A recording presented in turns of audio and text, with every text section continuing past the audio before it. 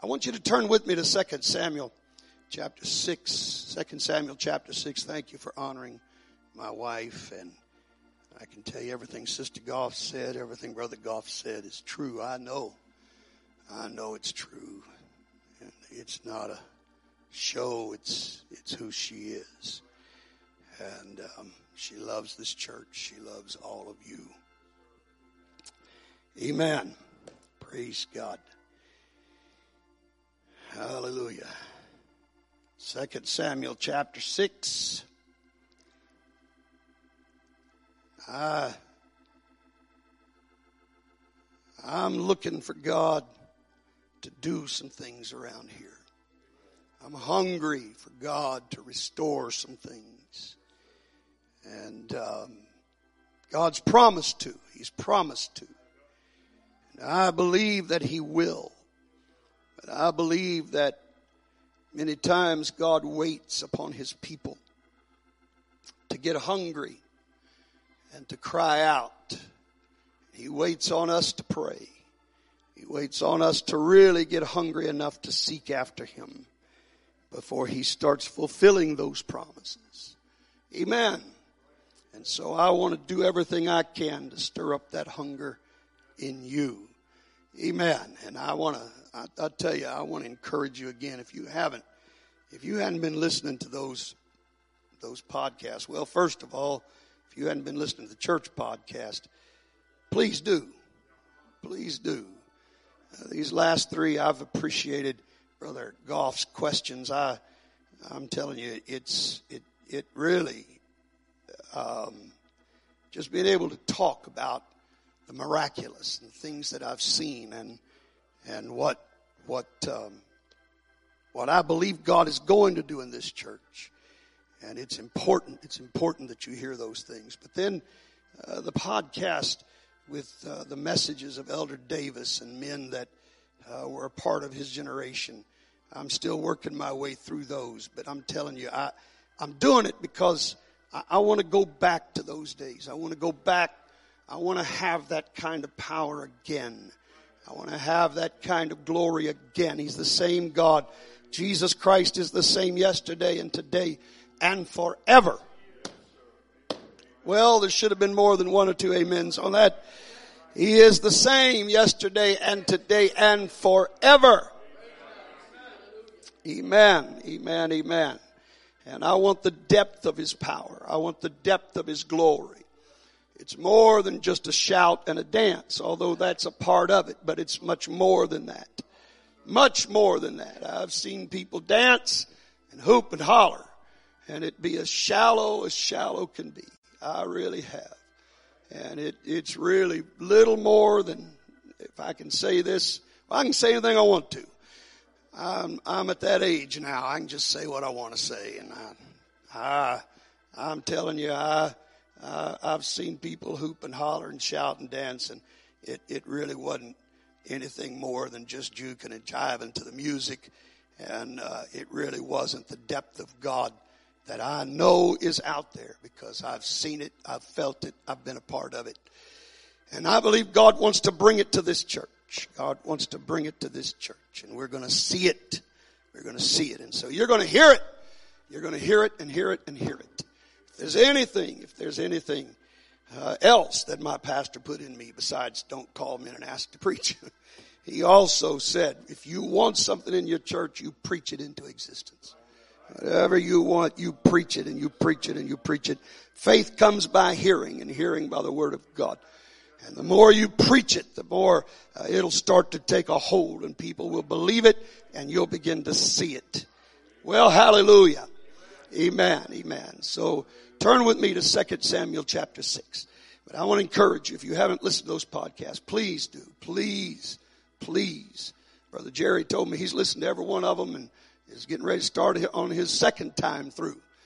And it is worth listening to. I'm telling you, it's worth, even a testimony service. I even got a testimony service in there. That's my brother Curtis. It's his father-in-law, who's now gone on to his reward. But old Brother Milam was a special man. He wasn't a preacher, but he was a preacher's friend. But I'm going to tell you, he gets up and gets anointed just testifying. You'd think he was a preacher listening to him testify. Tell his story of how God saved him. And he was a unique man. And there's a lot there for you to hear. And I think it'll help you. It'll help you to understand where we're going and really even understand a lot that I'm talking about, just to go back and listen. Amen. And feel. I'm telling you, I feel it.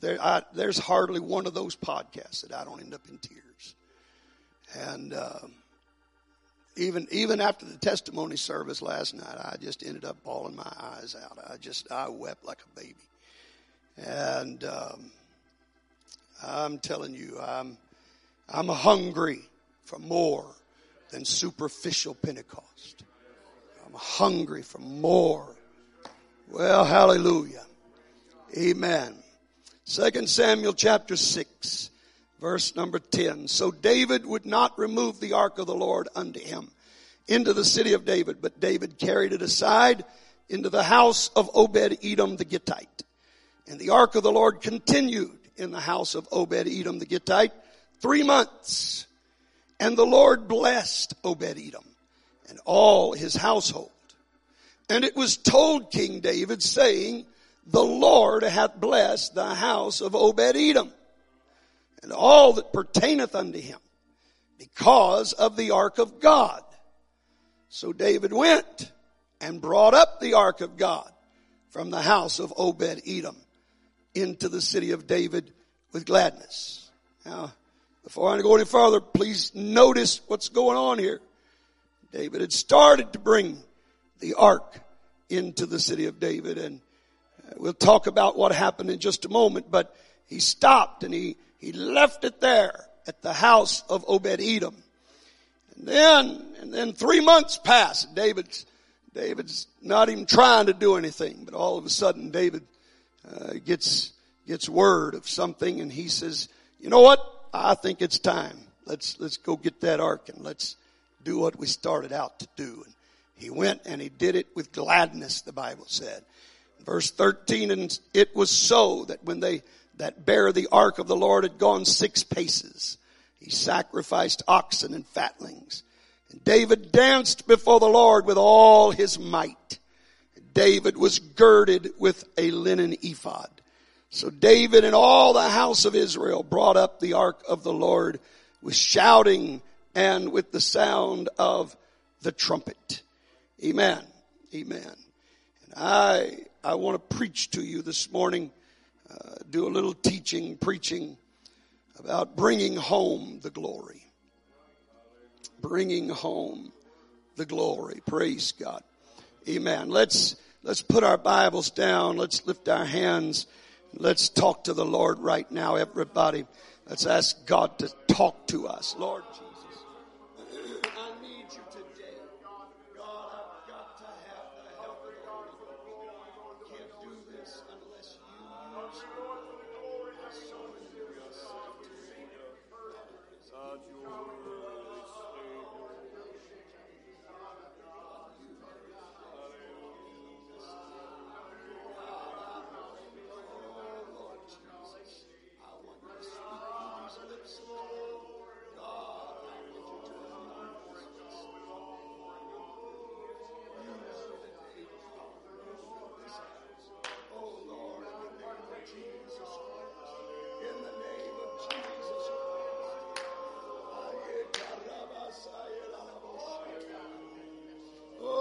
Hallelujah. Let's love him. Come on, let's praise him. I feel the Holy Ghost here right now. Let's worship the Lord for just a moment. Let's worship him for a moment. Hallelujah. I love you, Jesus. Praise God, praise God, praise God. Ah, hallelujah. Oh, I feel the Holy Ghost here. My Lord, my Lord, my Lord, my Lord, my Lord. Hallelujah, hallelujah, hallelujah. Amen, amen. God bless you. You may be seated. Now, I know that most of you are familiar with the particular story that I have read here this morning, but let me just kind of give you a little background into this. This all is taking place in 2 Samuel chapter 6. You got to understand that just one chapter before is when David was made king over all of Israel. He'd been king in Hebron for a while and over Judah, and finally Israel recognized him as the king that God had chosen. And so David now is the king over all of Israel, and David has decided that he wants to make this city of David, which is just really, it was today it's a part of Jerusalem. It's within the city limits of Jerusalem, but it was more or less a suburb of Jerusalem.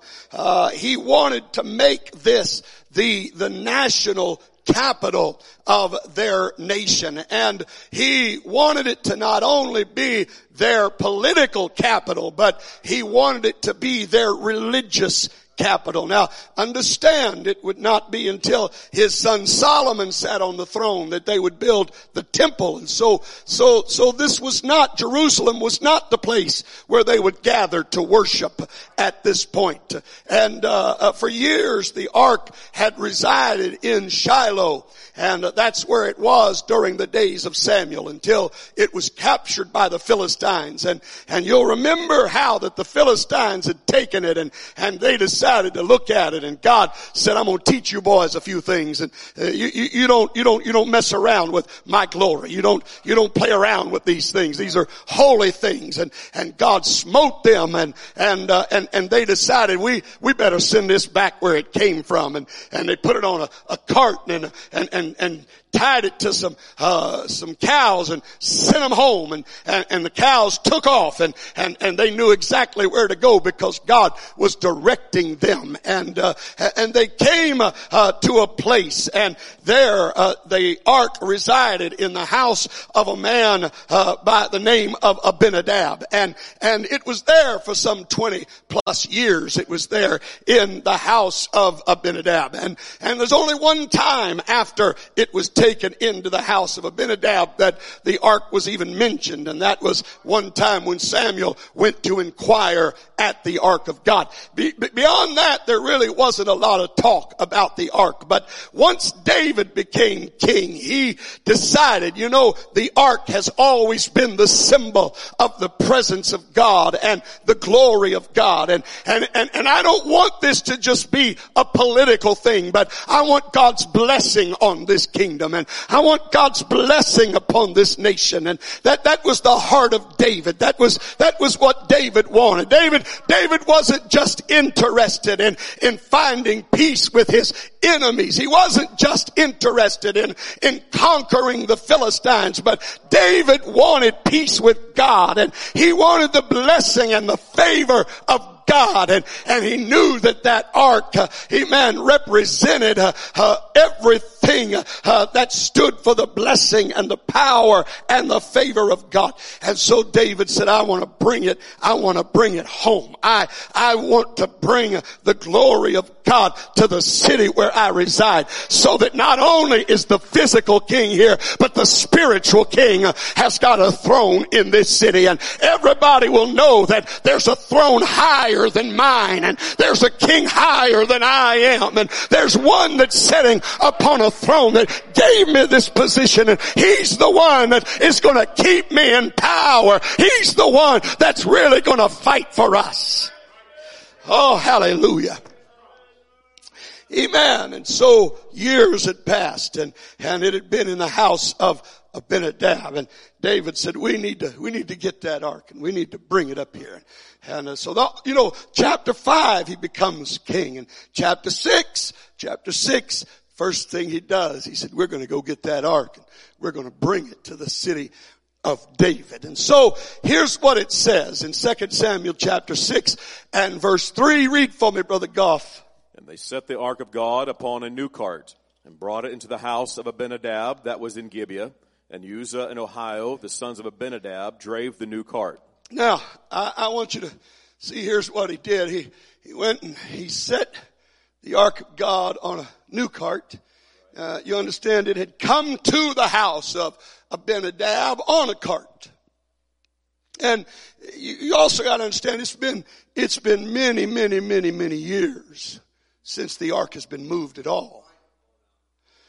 Like I said, it sat in Shiloh for a long time. The children of Israel used to carry it when they wandered in the wilderness. But once they came into Canaan's land, they set it in Shiloh.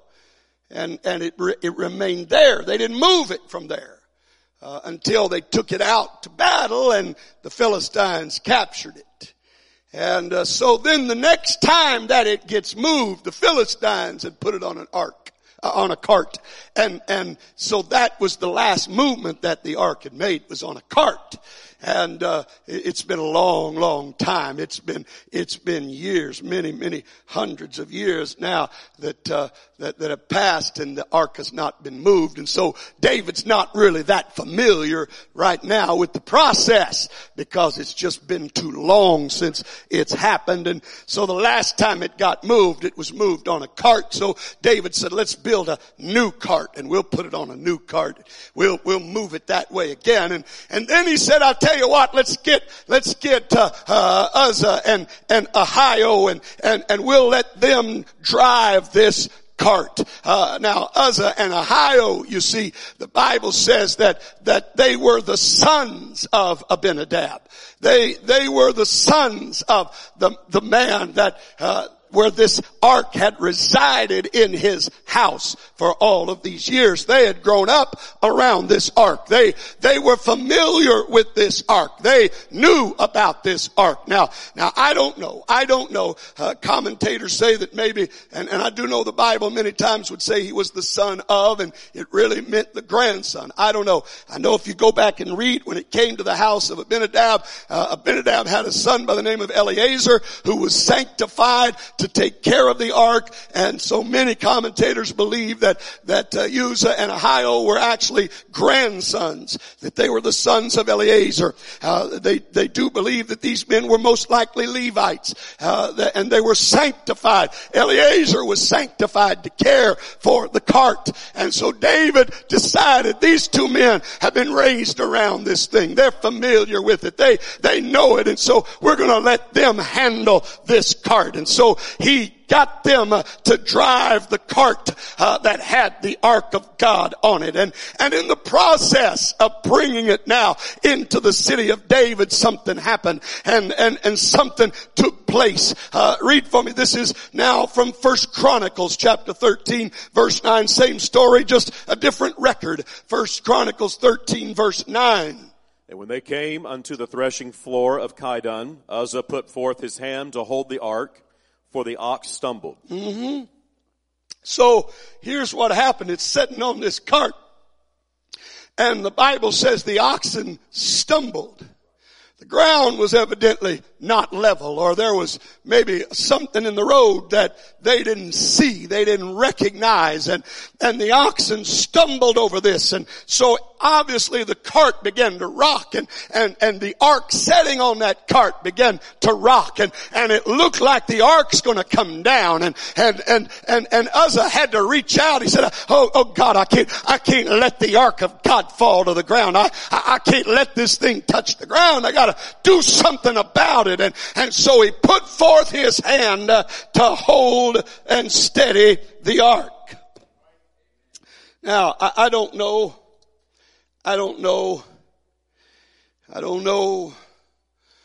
There may have been a couple of factors involved in why Uzzah felt he could do this. It may have been his extreme reverence for the ark. He didn't want it to get dirty. He didn't want it to hit the ground. It may have just been reflex. I mean, you see something falling, even if it's something that's worthless, it's just kind of a reflex. You reach out and try to grab it, right? I mean, you just do it, but especially something, I mean, this box is covered inside and out with gold. And I mean, this is And this is not just any box. This is a special box. And this represents the presence of God. And so it may have been just an extreme reverence for this, that he didn't want it to hit the ground. And it may have been that he just got a little too familiar with it while it was there in his house too. It may have been that maybe he didn't have quite the reverence he needed for it because he'd been around it all the time. And he just kind of got used to it being there. And he forgot just how special it was. And see, God did allow the priests to carry it, but they were never to touch it. God had them build it with rings on each corner, and they had long poles that would go through those rings, and God had a way for this thing to be carried, and they were to put the poles through those rings, and the priests were to just get 4 of these priests, and each of them would get one end of a pole, and they'd carry that ark. And you know, the beautiful thing about it, didn't matter how unlevel the road was, and didn't matter what happened, as long as it was being carried that way, then there was nothing to worry about. The ark's not gonna hit the ground. It's not gonna fall. It's not gonna tumble when it's being carried right. But they didn't do that. They didn't look to see how God wanted it done. And so now they're in this dilemma that this precious thing is about to fall to the ground. And Uzzah reached out and decided he was gonna try to help God out. He's gonna help God out. Oh, how foolish it is when we think we need to provide the Almighty with assistance. Now stay with me for a little while here today. I'm telling you, amen, I'm going somewhere today, but listen, we do it all the time. We get into situations and we think we gotta give God options. We think we ought to lay it out in such a way that, you know, God, if you just do it this way, then things sure would work out. Or God, if you do it within this amount of time. And we figure out, you know, we give God options. That's one of the reasons why I've had people say, you know, what do you think about putting a fleece before God? Well, I know Gideon did it, but Gideon did some other things that I wasn't real proud of. And I'm just telling you, I'm not a real big fan of putting a fleece before God because it only gives God a couple of options. And I believe just let God do it the way he wants to do it. I say, God, look, you just make it clear to me. I don't want to miss out on what you're telling me. You just make it clear however you want to make it clear. Because I mean, it took 2 of them before Gideon finally got the message. Make it wet and the ground dry. Well, you know, maybe that's an accident. Make it dry and the ground wet. Isn't that the way it goes? When we give God just a limited number of options, then we start double guessing ourselves. Why don't we just let God do what he wants to do? Why don't we let God make it clear the way he wants to make it clear? Well, hallelujah. Amen. Amen. We gotta learn to leave matters in his hands. Allow him to take care of things the way and in the time that he wants to do it. Well, don't try to push God. Hallelujah. I gotta be careful because I don't have a lot of time. There's a whole lot of fox trails I could follow right now, rabbit trails I could go down right now. Amen. I remember one time I was really frustrated over a situation that I felt like I needed an answer from God. I had to have an answer from God, and God wasn't giving me the answer. And I mean, I went to pray and I started praying, and I was telling God, Lord, I've got to have an answer right now. And you want to know the answer God gave me? The answer God gave me was, quit trying to force me into doing something. I'll do it when I get good and ready. Well,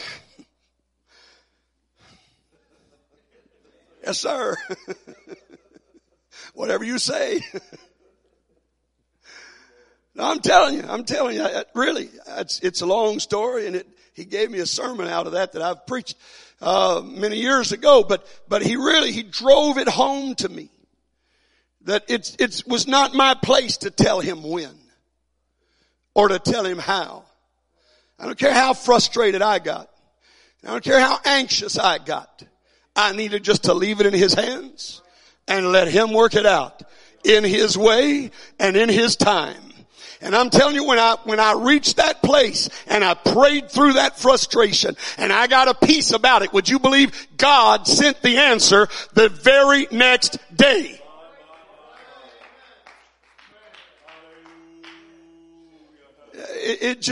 He was just trying to help me. Just trying to teach me. I'm telling you. So we gotta stop trying to help. Just ask Abraham if you think helping God out is a good idea. He said, I'll just take Hagar. Yeah, and everything that's going on right now. Thousands of years later. Thousands of years later, everything that's happening right now is because Abraham tried to help God out. That's right. All those people that's bombing Israel right now, you know who they are? They're the descendants of Abraham and Hagar. That's who they are. Well, if Abraham had just let God do it in his time and in his way, things would be a lot different in the world right now. That's what happens when you try to help God out. You make matters worse. All right. You're not liking this too well. So let's go on. Maybe you'll like the rest of this message. Praise God. Amen. So Uzzah decided he's going to help God out, and it cost him his life. It cost him his life. He put his hand to the ark of God. 1 Chronicles, chapter 13, verse 10. Read for me very quickly here. I gotta hurry. And the anger of the Lord was kindled against Uzzah, and he smote him, because he put his hand to the ark, and there he died before God. Yeah, just not a good idea to try to help God out. I don't know what God would have done. I don't know how God would have done it. But I believe God would have protected that ark. If God says don't touch it, he means don't touch it. He doesn't mean there are exceptions to touching it. If he says don't, he means don't. Well, hallelujah. Amen. I can't dwell there. But listen, Uzzah wasn't the only one that made a fatal mistake. He wasn't the only one that made a fatal mistake that day, because you see, the reason why the ark was being rattled that day was because David had made a fatal mistake. David was the first one to make a mistake, because he was trying to do this his way. He didn't take the time to research what God wanted. He didn't take the time to look into the scriptures and find out what God had said about carrying the ark. David decided he was going to improve on the Philistines' way, amen, of doing it. We're going to do it just like they do it, only better. Well, I could preach there for a while. God help us. Help us not to be looking at churches that are bound in false doctrine, trying to figure out how they're not having revival. If they're not preaching truth, that's not revival. And I don't want what they're having. Well, oh, God help me. I gotta hurry. Listen, I want to tell you something. Amen. We've got to do things God's way, or don't do them at all. In fact, we've heard this quoted, but I don't know how many of you know this is said twice in the book of Proverbs. Exact same statement is made twice in the book of Proverbs. I'm going to prove this to you. Proverbs chapter 14, verse 12. There is a way which seemeth right unto a man, but the end thereof are the ways of death. Now that's Proverbs 14:12. Now read Proverbs 16:25. There is a way that seemeth right unto a man, but the end thereof are the ways of death. Same thing. Amen. This was important enough that God put it in here twice. And I've said to you many times, to the Jews, it was repetition that made emphasis. God was emphasizing something. Amen. It seems right to us. It seems logical to us. It seems like the only option for us. But I'm telling you, the ways thereof, amen, the end thereof are the ways of death. We gotta do things God's way, my friend. We gotta learn, amen, to be obedient to what God says. If we're going to see what God wants us to see, we can't do it our way and expect God to bless our ideas and our methods and our plans. We gotta get into the plan of God. We gotta get into the will of God and let God do do it His way. Well, hallelujah. I gotta hurry. Amen. I'm telling you, that's why we got so many religions today. Amen. It's because people have decided they're going to get to God any old way they want to. Look, if you think you can get to God any way you want to, you need to go on a little interview tour and you need to talk to Cain. Ask him if God accepts just any kind of worship. From the very beginning, God made it clear. Cain may have been worshiping, but God didn't accept it. You need to go talk to the people in Noah's day and find out how many arks there were.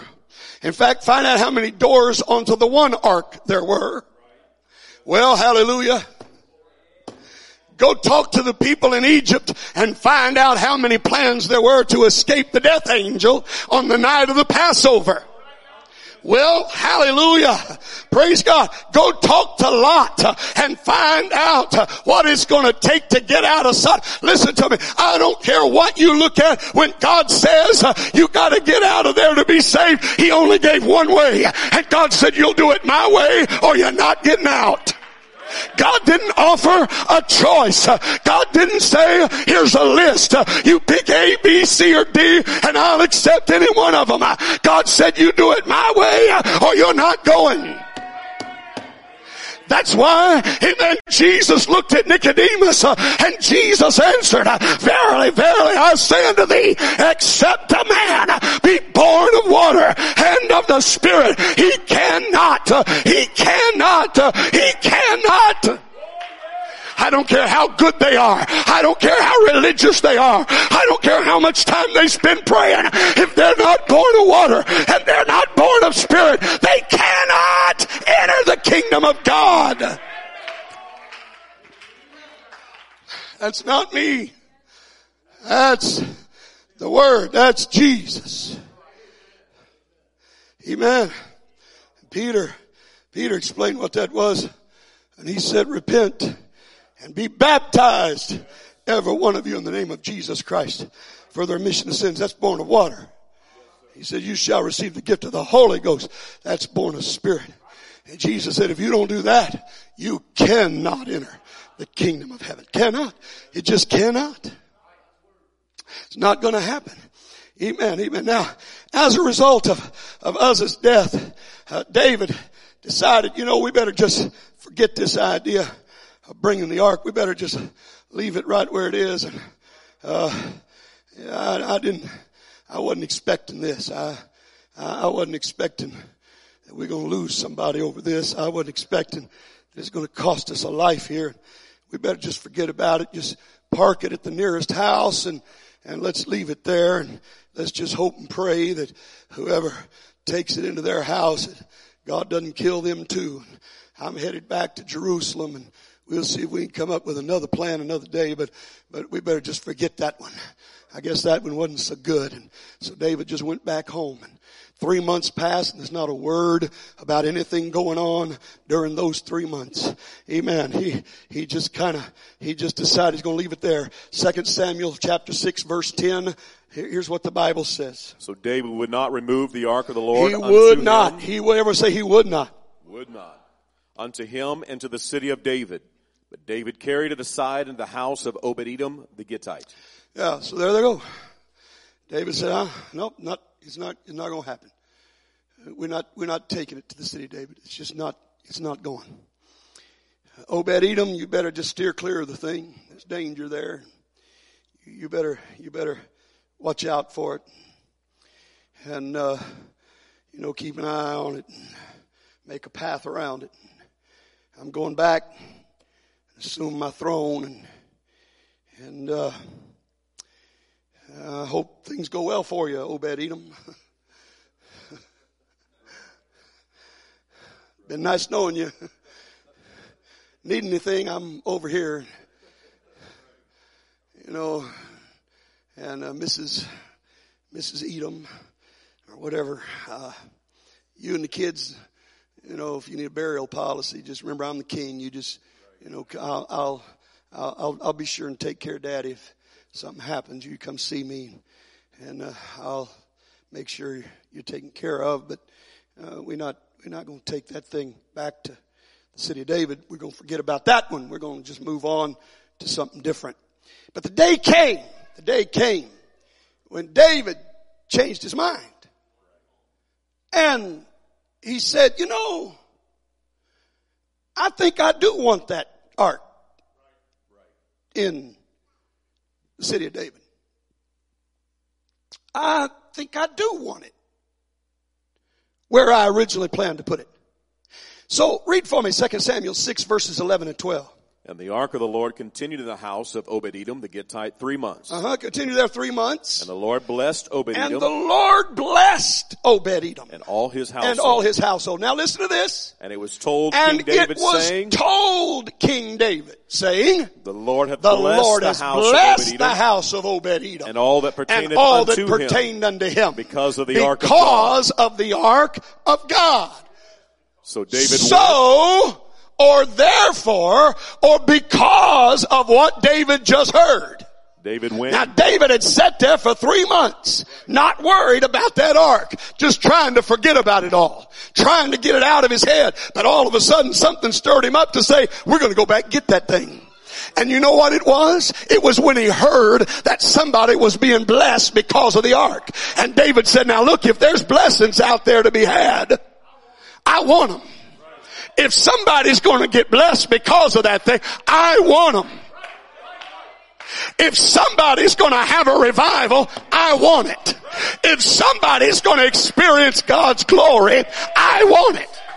Oh, come on, church.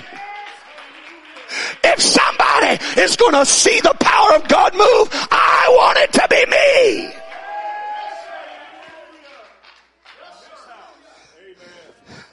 Amen. So David went and brought up the ark of God from the house of Obed-Edom into the city of David with gladness. Amen. David saw the blessings of God on Obed-Edom and he said, I refuse to just sit around and watch God bless somebody else. I want God to bring glory to my city. I want God to bring glory to my home. I want God to bring glory to my family. I want in on what you're pouring out.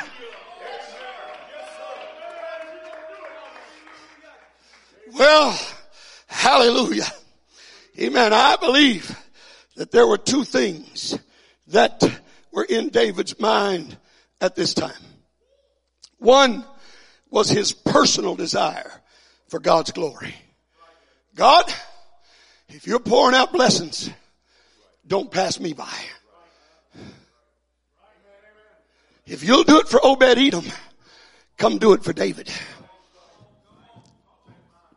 I'm not happy just watching him be blessed. I want some of those blessings. Well, hallelujah. I'm not happy just knowing that the glory is residing in his house. I want some of it in my house. Come on, somebody. I want to stir something up in somebody's heart today. I want somebody to grow discontent. Amen. Just hearing stories from around the country. I want somebody to say, God, if you're going to do it in my house. I want somebody to get tired of having loved ones that are lost. And when you hear of God helping somebody else to be saved, you say, God, if you'll do it for them, you'll do it for me. God, if you'll save them, you'll save my son. You'll save my husband. You'll save my lost loved one.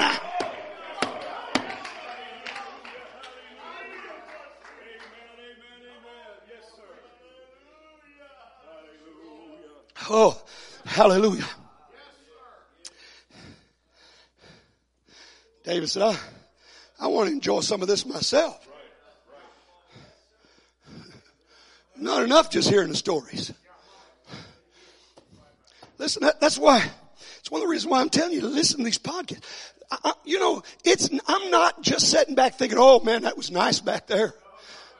That's not why I'm ending up in tears, Brother Jerry. I end up weeping because I'm saying, God, I remember those days. I remember what it was like. I remember what I felt. And God, if you did it in Balch Springs, Texas, you can do it in Olathe, Kansas.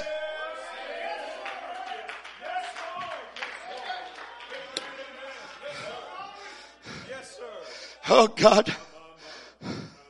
Hallelujah. I'm telling you. Amen. I wish I had more time this morning. I talked to Brother Riley the other day. He told me, he said he was teaching on Sunday morning. Had a visitor there. Man, he's in tattered clothes and looked dirty and ragged.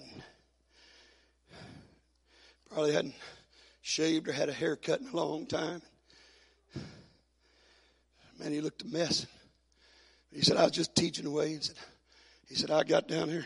He said, I got into John 3 and 5. He said, I just walked down. So I walked down there, got off the platform. He said, I walked over where that man was sitting. And he said, I just showed him my Bible. I said, see this right here, John 3 and 5. And Jesus said, except a man be born of water. And he said, the man looked up at me. He said, born of water? Well, that's being baptized. I want to be baptized. He said, the last church I went to wouldn't baptize me. Brother Riley said, you come back tonight, I'll baptize you. The man came back that night. The end of service, Brother Riley got ready to baptize him. Asked him, said, you got any other clothes so you don't have to go home in these that are wet? He said, no, I don't have anything else. He said, that's all right. So they got him something to wear. He said, man, he said, when I baptized him, said, I brought him up out of the water. He said, the power of God hit him. Said, he started talking in tongues. He said, it was like a lightning bolt. Said, man, said, he shouted, talked in tongues. He said, after he got through, said, then he told me his story. He said, preacher, he said, I know I don't look like it. He said, but I've had, I think he said 12 years of college. He said, I studied music. He said, I studied law. He said, I had a law practice. He said, but I got hungry for God. He said, I was raised an Orthodox Jew. He said, I was hungry for God. He said, I met a man that said he was a Christian. And the man started talking to me about Jesus. Told me if I'd just accept Christ as my Savior, that I'd be all right. He said, I tried it. He said, nothing happened. He said, but I was so hungry. He said, I gave up everything. I quit my job. He said, I shut down my practice. He said, I've been traveling the United States. He said, just like living like a bum, trying to find somewhere where I could find something real. He said, I've been to every kind of church. He said, I went to I think the last one he'd been to was Jehovah's Witness. He said, I told them, said, I got to be baptized. So they told me, said, no, you're not ready to be baptized. We got to teach you. We got to take you through classes. You're not ready to be baptized. And he said, nobody would baptize me. He said, but you did. He said, you showed me in the scripture. And he said, you baptized me. And he said, I'm going to tell you something. He said, I'd do everything I've done and give it all up again if I could just get to feel what I felt a while ago another 1,000 times. He said, I want to feel it over and over and over again. And you know what? I'm not jealous of Brother Riley. I'm saying, God, there's one of those somewhere here in Olathe. He's somewhere here, God. Direct him here, God. I want you to send him. If you'll do it for Brother Riley, you'll do it for us.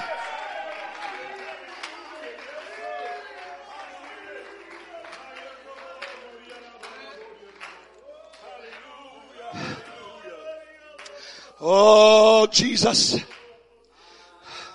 Lord, I feel the Holy Ghost.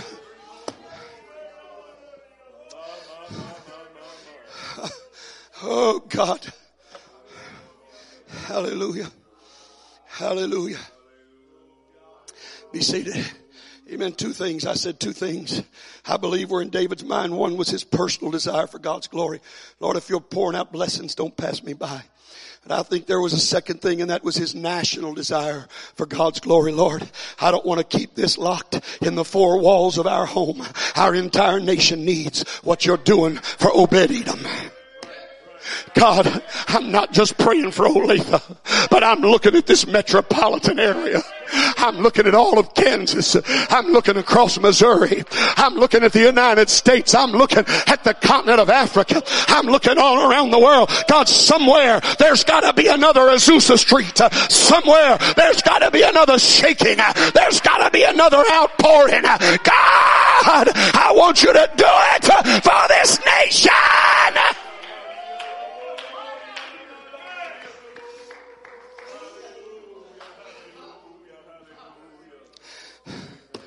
Oh, hallelujah.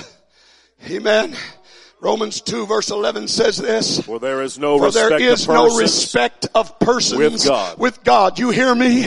What God did at Azusa Street, He'll do for Monticello Terrace. I'll say it again. What God did on Azusa Street, He'll do on Monticello Terrace. There's no respecter of persons with God.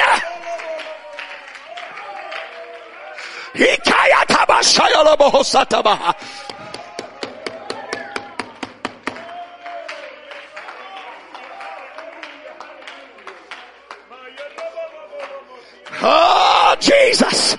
I'm telling you, they got on boats, they got on trains, they got in their cars, they went from all around the world to Azusa Street to see and to feel what was going on there. And if God did it at Azusa Street, He can do it on Monticello Terrace. There is no respect of persons with God.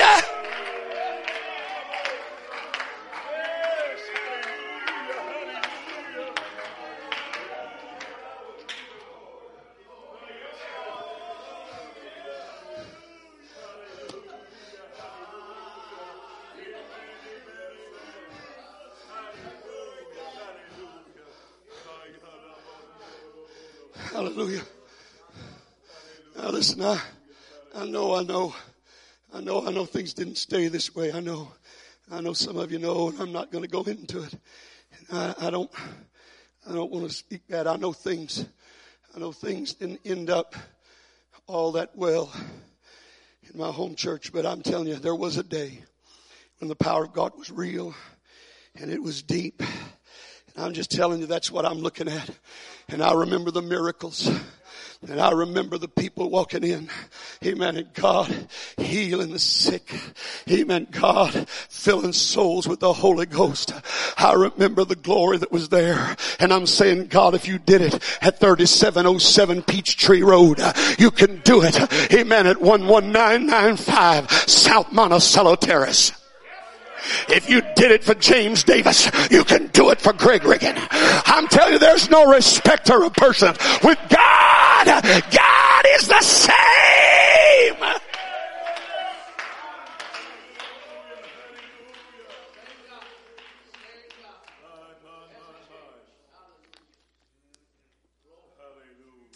If God is giving anyone revival, if God is showing His glory to anyone, He'll do it for us.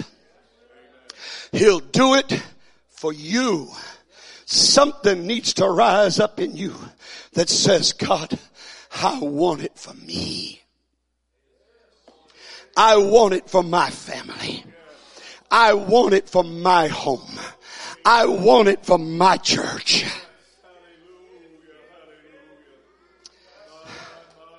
Well, hallelujah.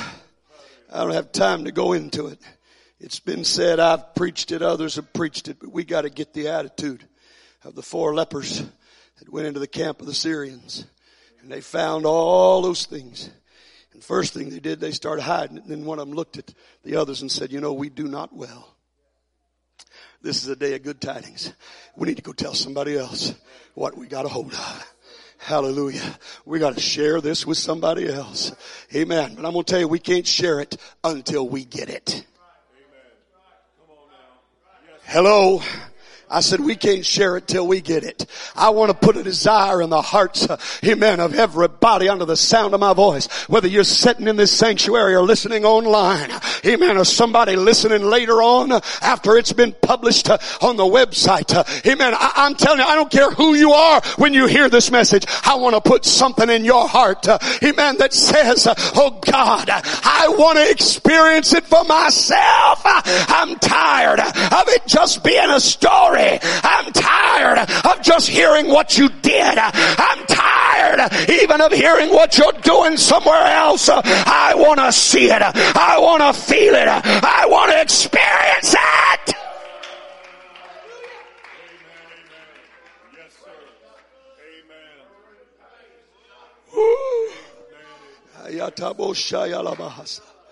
My Lord, my Lord, my Lord, my Lord, my Lord.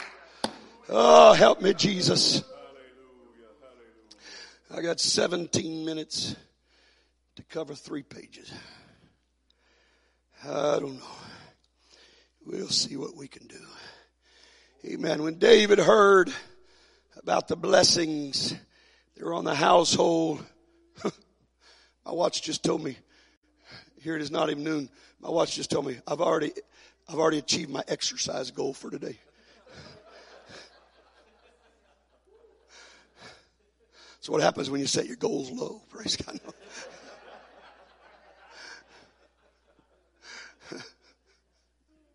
Praise God. These smart watches are not as smart as they think they are. I remember one time I'd stood in Africa for hours and I got a notification that said, it's time to stand. I said, what in the world are you talking about? Tell me it's time to sit down. Don't tell me it's time to stand. I've been standing for hours. Amen. David heard about the blessings that were on the household of Obed-Edom. He decided it was time for that same glory to come to his house. Amen. The last time he had tried to pursue that course of action, however, he did it wrong. And it brought disaster. And he knew he had to do things differently this time. And I found 4 things. I found 4 things in this story that David did that I believed helped him get the glory successfully to the city of David. Let me try to go through them quickly here this morning. Amen. First of all, God had said, carry the ark on the shoulders of the priests. And that's exactly the way David directed that it be done this time. 1 Chronicles 15, verse 2. Then David said, none ought to carry the ark of God but the Levites. For them hath the Lord chosen to carry the ark of God and to minister unto him forever. And then verse 15. And the children of the Levites bear the ark of God upon their shoulders with the staves thereon, as Moses commanded according to the word of God. And so the first thing was obedience. David said, you know what? We better get back to the scripture and do what the Bible tells us to do. If we're going to bring the favor of God, we're going to have to do things the way God tells us to do it. See, my friend, God is a meticulous God. He is a God of love. I'm not saying he's not. He is a God of love. But I'm going to tell you, he is a very meticulous God. And God does expect obedience. Amen. John chapter 14, verse 15, Jesus said this. If you love me, keep my commandments. Keep my commandments. 1 John chapter 2 verse 4 says this. He that saith he I know him, says I know him, and keepeth not his but commandments, does not keep his commandments, is a liar. Is a, well, that's strong language. Yes, sir. But that's Bible. Yes, it is the inspired word of God. Amen. This is 1 John chapter 2 verse 4. If we could get that on the wall there. 1 John chapter 2 verse 4. Praise God. Amen. Read it again. Read it again. He that saith I know him and keepeth not his commandments is a liar, and the truth is not in him. He that saith I know him, but he doesn't keep his commandments, he is a liar. Well, that's strong. I'm telling you, that's strong. Now this is the disciple whom Jesus loved. Look, folks want to always talk about legalism. This is not legalism. This is love. This is love. It's love. You know, look, this is just me, but if my wife tells me, you know, you really need a new suit, I just don't go to the store and pick out a suit. I just don't. This is just me. I want her to go with me because I want it to be something she likes. Is it because she controls me? No. It's because she's the one I'm trying to please. And honestly, I mean, I'm not being ugly about it, but I don't care if nobody else likes it. I want her to like it because I love her and I want her to be pleased. Well, hallelujah. Love dictates to me that I'm going to seek to please her. Well, that's real love. Real love doesn't say, I don't care whether you like this or not, I'm going to wear it. 'Cause I like it. That's not love. But that's the way some people do the Lord. His word says don't do this. And we're saying, I don't care if God likes it or not, I like it. Well, you're a legalist for telling us we can't do it. No. I'm telling you, if you love him, then you want to please him. And if you know he doesn't like it, then you don't do it.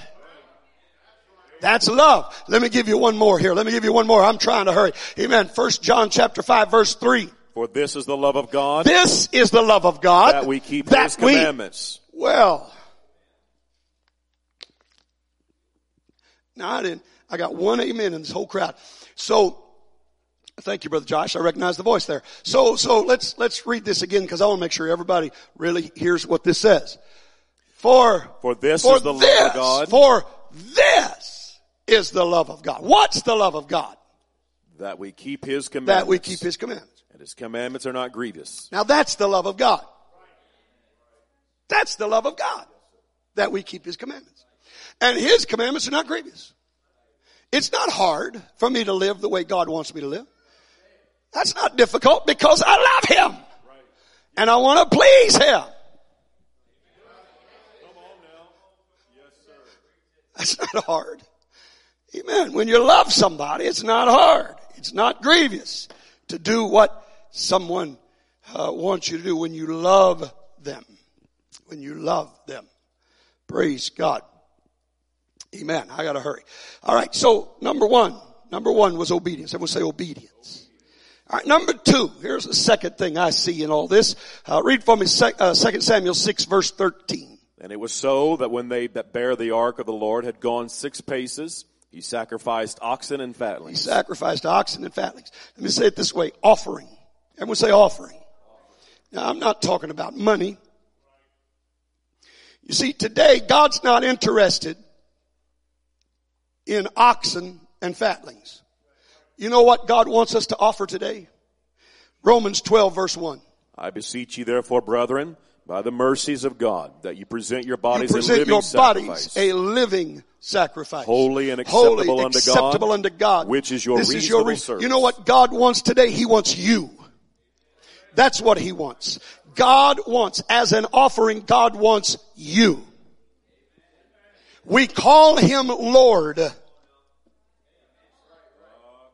But that word has meaning. Oh, Jesus, now's when all the running stops. But do we really want the glory? I'm talking about how David got it to the city of David. He tried the first time doing it his way and it didn't work. It resulted in death. But the second time he actually got the glory there. And I'm trying to teach us how we're going to get the glory here. We want it. I want it. Do you want it? Do you really want it? Well, hallelujah. Amen. First of all, there's got to be obedience to His word. Then we got to offer ourselves to God. That means if He knocks on our heart's door in the middle of the night, we're going to roll out of bed and say, God, I'm not my own. I've been bought with a price. If He wants me to go talk to my neighbor, I'm going to get up and go talk to my neighbor. Whatever He asks of me, I don't belong to myself. I've offered myself to Him. Hallelujah. Prayer's not a drudgery. Fasting's not difficult. Being in church is not something I dread, because I'm offering myself to Him. Well, hallelujah. Every part of you is to be sanctified unto the Lord. That word means set apart. Listen to 1 Thessalonians 5:15-23. I'm trying. 8 minutes. I'm going to do my best to get there.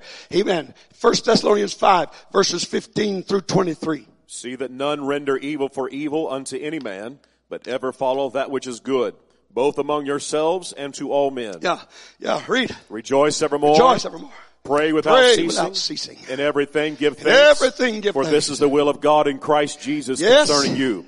Quench not the Spirit. Quench not the Spirit. Despise not prophesying. Despise not prophesying. Prove all things. Prove all things. Hold fast that which is good. That which is good. Abstain from all appearance of evil. And the very God of peace sanctify you wholly. Now listen, here's the way it all comes down. Everything He said up to this point, He's summarizing now. And the very God of peace sanctify you, or set you apart wholly.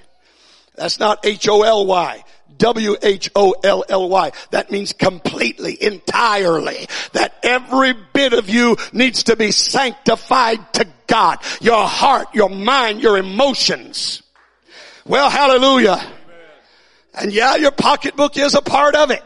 Yes, sir. Well, your time. Everything. And the very God of peace sanctify you wholly. And I pray your whole spirit and soul and body be preserved blameless unto the coming of our Lord Jesus Christ. That's every part of you. It all belongs to God. It all belongs to God. Number three. I gotta hurry. Number 3. So we got obedience. We got offering. Number 3. 2 Chronicles. No, 1 Chronicles. 1 Chronicles 15 verse 1. Now look at this. And David made him houses in the city of David. Made him houses in the city of David. And prepared a place for the ark of God. For the ark of God. And he pitched for it a tent. He pitched for it a tent. Now, before David ever went to get it, he set up a tent. David believed it's coming home this time. Right. David didn't say, let's go try it and see if it works. And once we get it here, we'll set up a place for it. Are you with me? 3 of you are. So let me try it again. We're going to stay here all day till you get this. So if you're hungry, you're going to get it. Or at least pretend you got it. Well, hallelujah. But you don't want to lie in the house of God. I would remind you of one Ananias and his wife Sapphira. So look, here's what I'm saying. This is before he goes to get it from the house of Obed-Edom. Before he does anything, he builds a place where it's going to reside. Because now, remember last time he tried it, it was death. But this time, he said, it's coming home. There's no question. It's coming home this time. That's faith. That's faith. It's going to happen. I believe it with all of my heart. Amen. When David determined that the ark would come, he had no doubt that it would return. That's why he prepared a place for it and pitched a tent for it before he ever went to get it. Well, hallelujah. I'm preaching to this church. We gotta ask God to build our faith. Hebrews 11 verse 6 says, but without faith it is impossible to please Him. For he that cometh to God must believe that He is, and that He is a rewarder of them that diligently seek Him.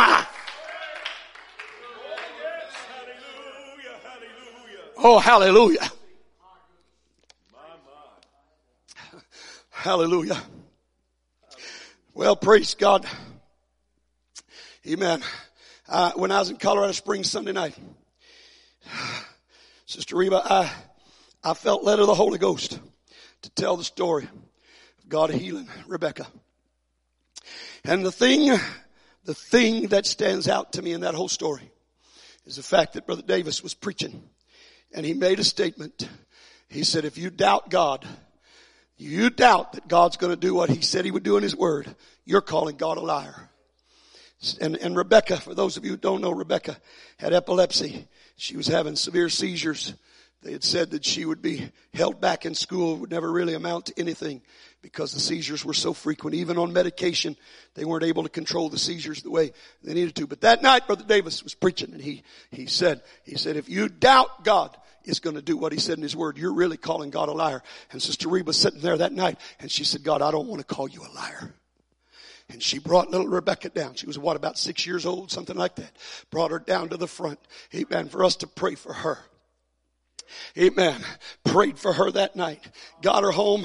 Sister Reba, being the mama that she is, got out the medicine and said, here, it's time for your medicine. And Rebecca looked up at her and said, Mama, I don't need that medicine. Jesus healed me tonight. Sister Reba said, I'm not going to cause my baby to doubt. She took that bottle and dumped it out, put it down the drain. I got the empty bottle still in my office today. Amen. That's been 25 years ago. There's never been another seizure since.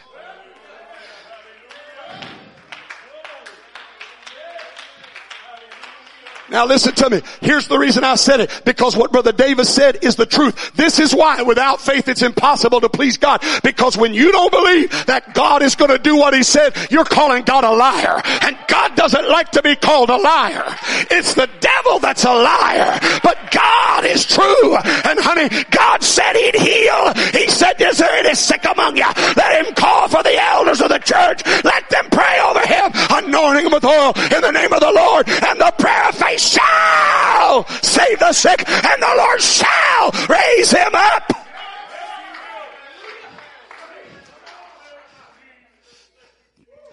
Oh, yes.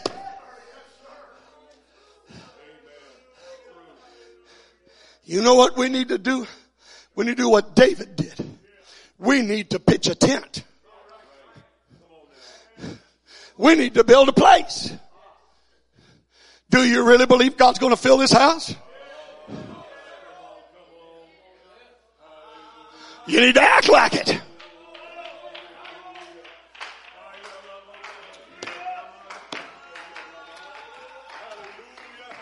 Hey, if God fills this house, you know what? You're not going to be able to drag in late.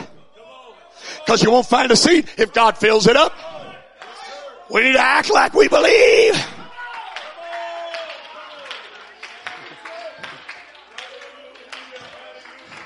Oh, Jesus, help me tonight. I'm telling you, we got to do something to pitch a tent. We got to show God. See that tent right there, God? I believe you're going to bring it home this time. I believe you're going to bring it home this time.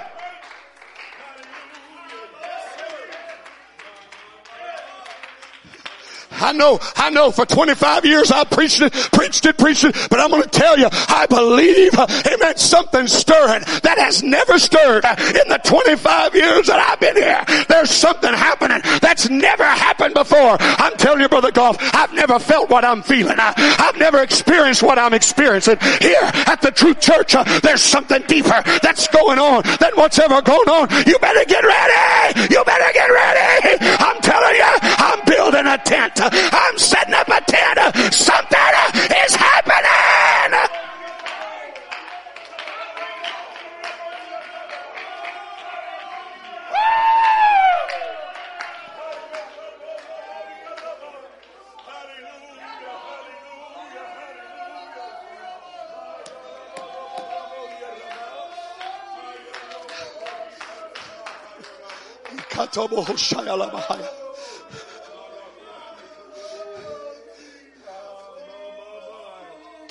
Oh God. Hallelujah. Hallelujah. I'm telling you. Amen. As I preached Sunday night in Colorado Springs, I had it lined out. I had all these stories I was going to tell of the miracles I've seen. I don't know. I think I got through about 2 of them, Brother Jared. I think it's about 2 of them is about all I got done. And Brother Mark Webb, amen. He all of a sudden he come up out of his pew and he come running down the aisle and he began to shout and dance. And I'm telling you, God touched him. And it wasn't long till everybody else was coming out of their pew. Oh, I'm telling you, church, I feel something going on around here. I feel something stirring. Something's happening in the spirit. We gotta pitch that tent. God, the glory's coming home. The glory's coming home.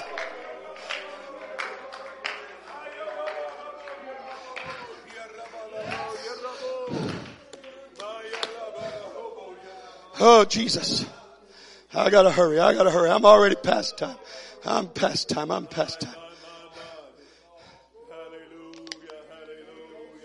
I don't have time to go into everything I was going to go into here on faith, but I'm telling you, we got to ask God to build our faith.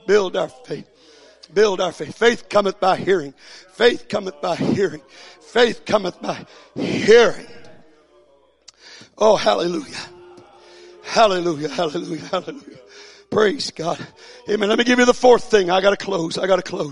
Amen. There's not enough to make this into a series. I only got one more point. Amen. And we'll be done.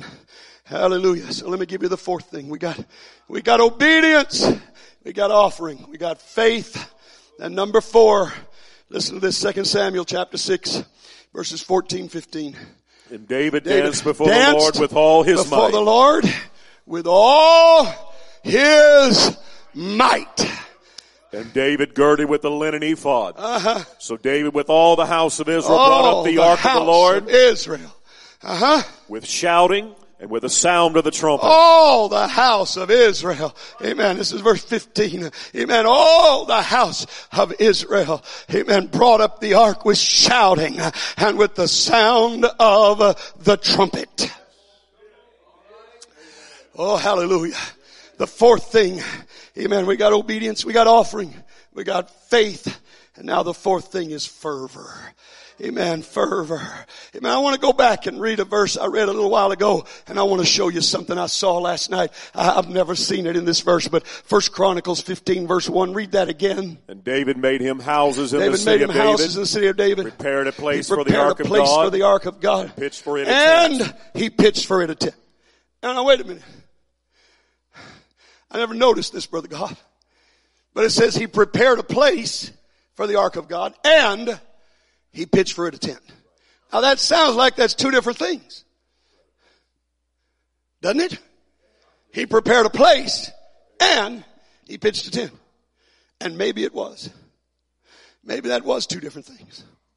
Because you see, Psalm 22 verse 3 says this. But thou art holy, and O that inhabitest the praises of Israel. See, David pitched a tent where the ark could reside, but David also prepared a place, and he did that when he danced before the Lord with all of his might, and all of Israel was shouting unto God. You know what they were doing? They were preparing a place where God could inhabit. It was through the fervor of their worship.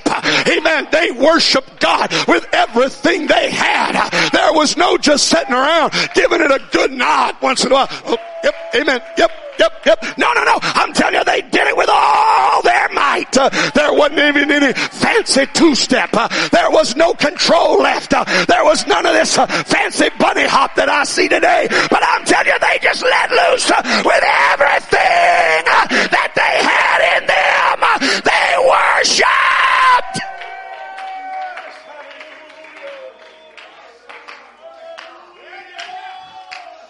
Woo! I'm telling you, my old pastor, he used to go when he'd go preach for somebody. He'd walk down the aisle of the church before he'd ever preach there. And he'd grab the back of the pew and he'd shake it. And he told me, this is what I figure. if it's bolted down real tight, they're not having much of a move of God around here. He said, if they're really having a move of God, some of these pews are going to be loose. He said, somebody's going to be kicking and carrying on, and they're going to knock a few of these loose. Amen. He used to say you could tell what kind of service we had on Sunday night. Now, I don't even know if y'all use these anymore, but back then, I mean, we're talking about in the 1970s. And he said Monday morning I'd come to the church, count how many bobby pins were laying around the front of the church. He said, ladies, shout their hair down. Amen. Oh, we've learned how to do it now with precision. And, we maintain control while we're shouting and dancing. And we know how to do it and still look proper and not get anything out of place. But I remember when the saints of God used to shake and there was no dignity about it. They'd dance. Amen. They'd roll. There was nothing. Amen. No pride involved. Oh, God, take us back to that kind of fervor where we can shout and worship and not worry about the way we look before anybody else.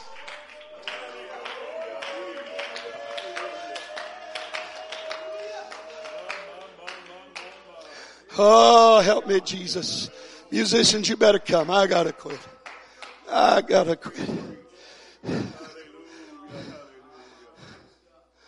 Hallelujah. Yeah, it was in this story. It was in this story that David danced. Amen. And he danced in such a way that his wife looked out the window. And she was embarrassed. And boy, when he came walking in the door, she was a smart aleck. Well, how glorious was the king of Israel today. Now see, she was the daughter of a king. She knew how a king was supposed to act. She'd never seen her dad act like that. And that's exactly one of the reasons why her dad got rejected. Her dad never knew how to worship God.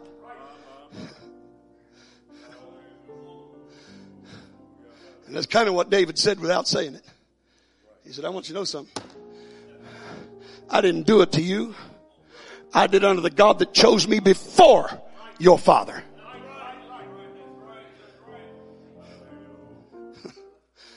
Well, I'm sure that was a happy home from that day forward.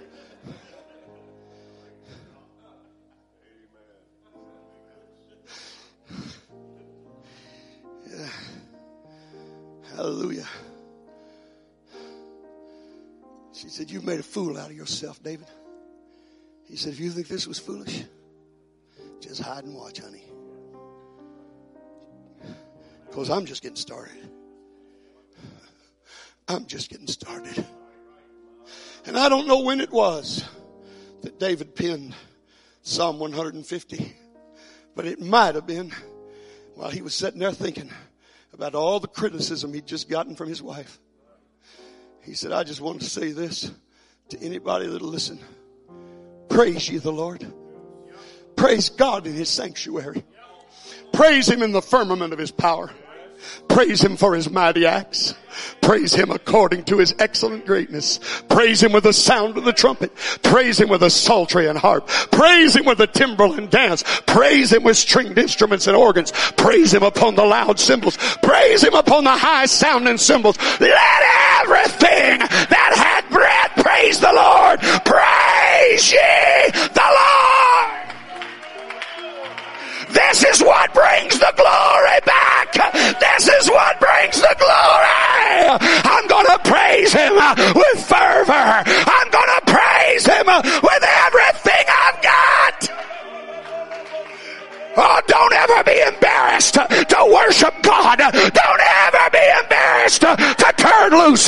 Don't ever be embarrassed to run these aisles. Don't ever be embarrassed to dance before the Lord. Don't ever be embarrassed to roll in these floors.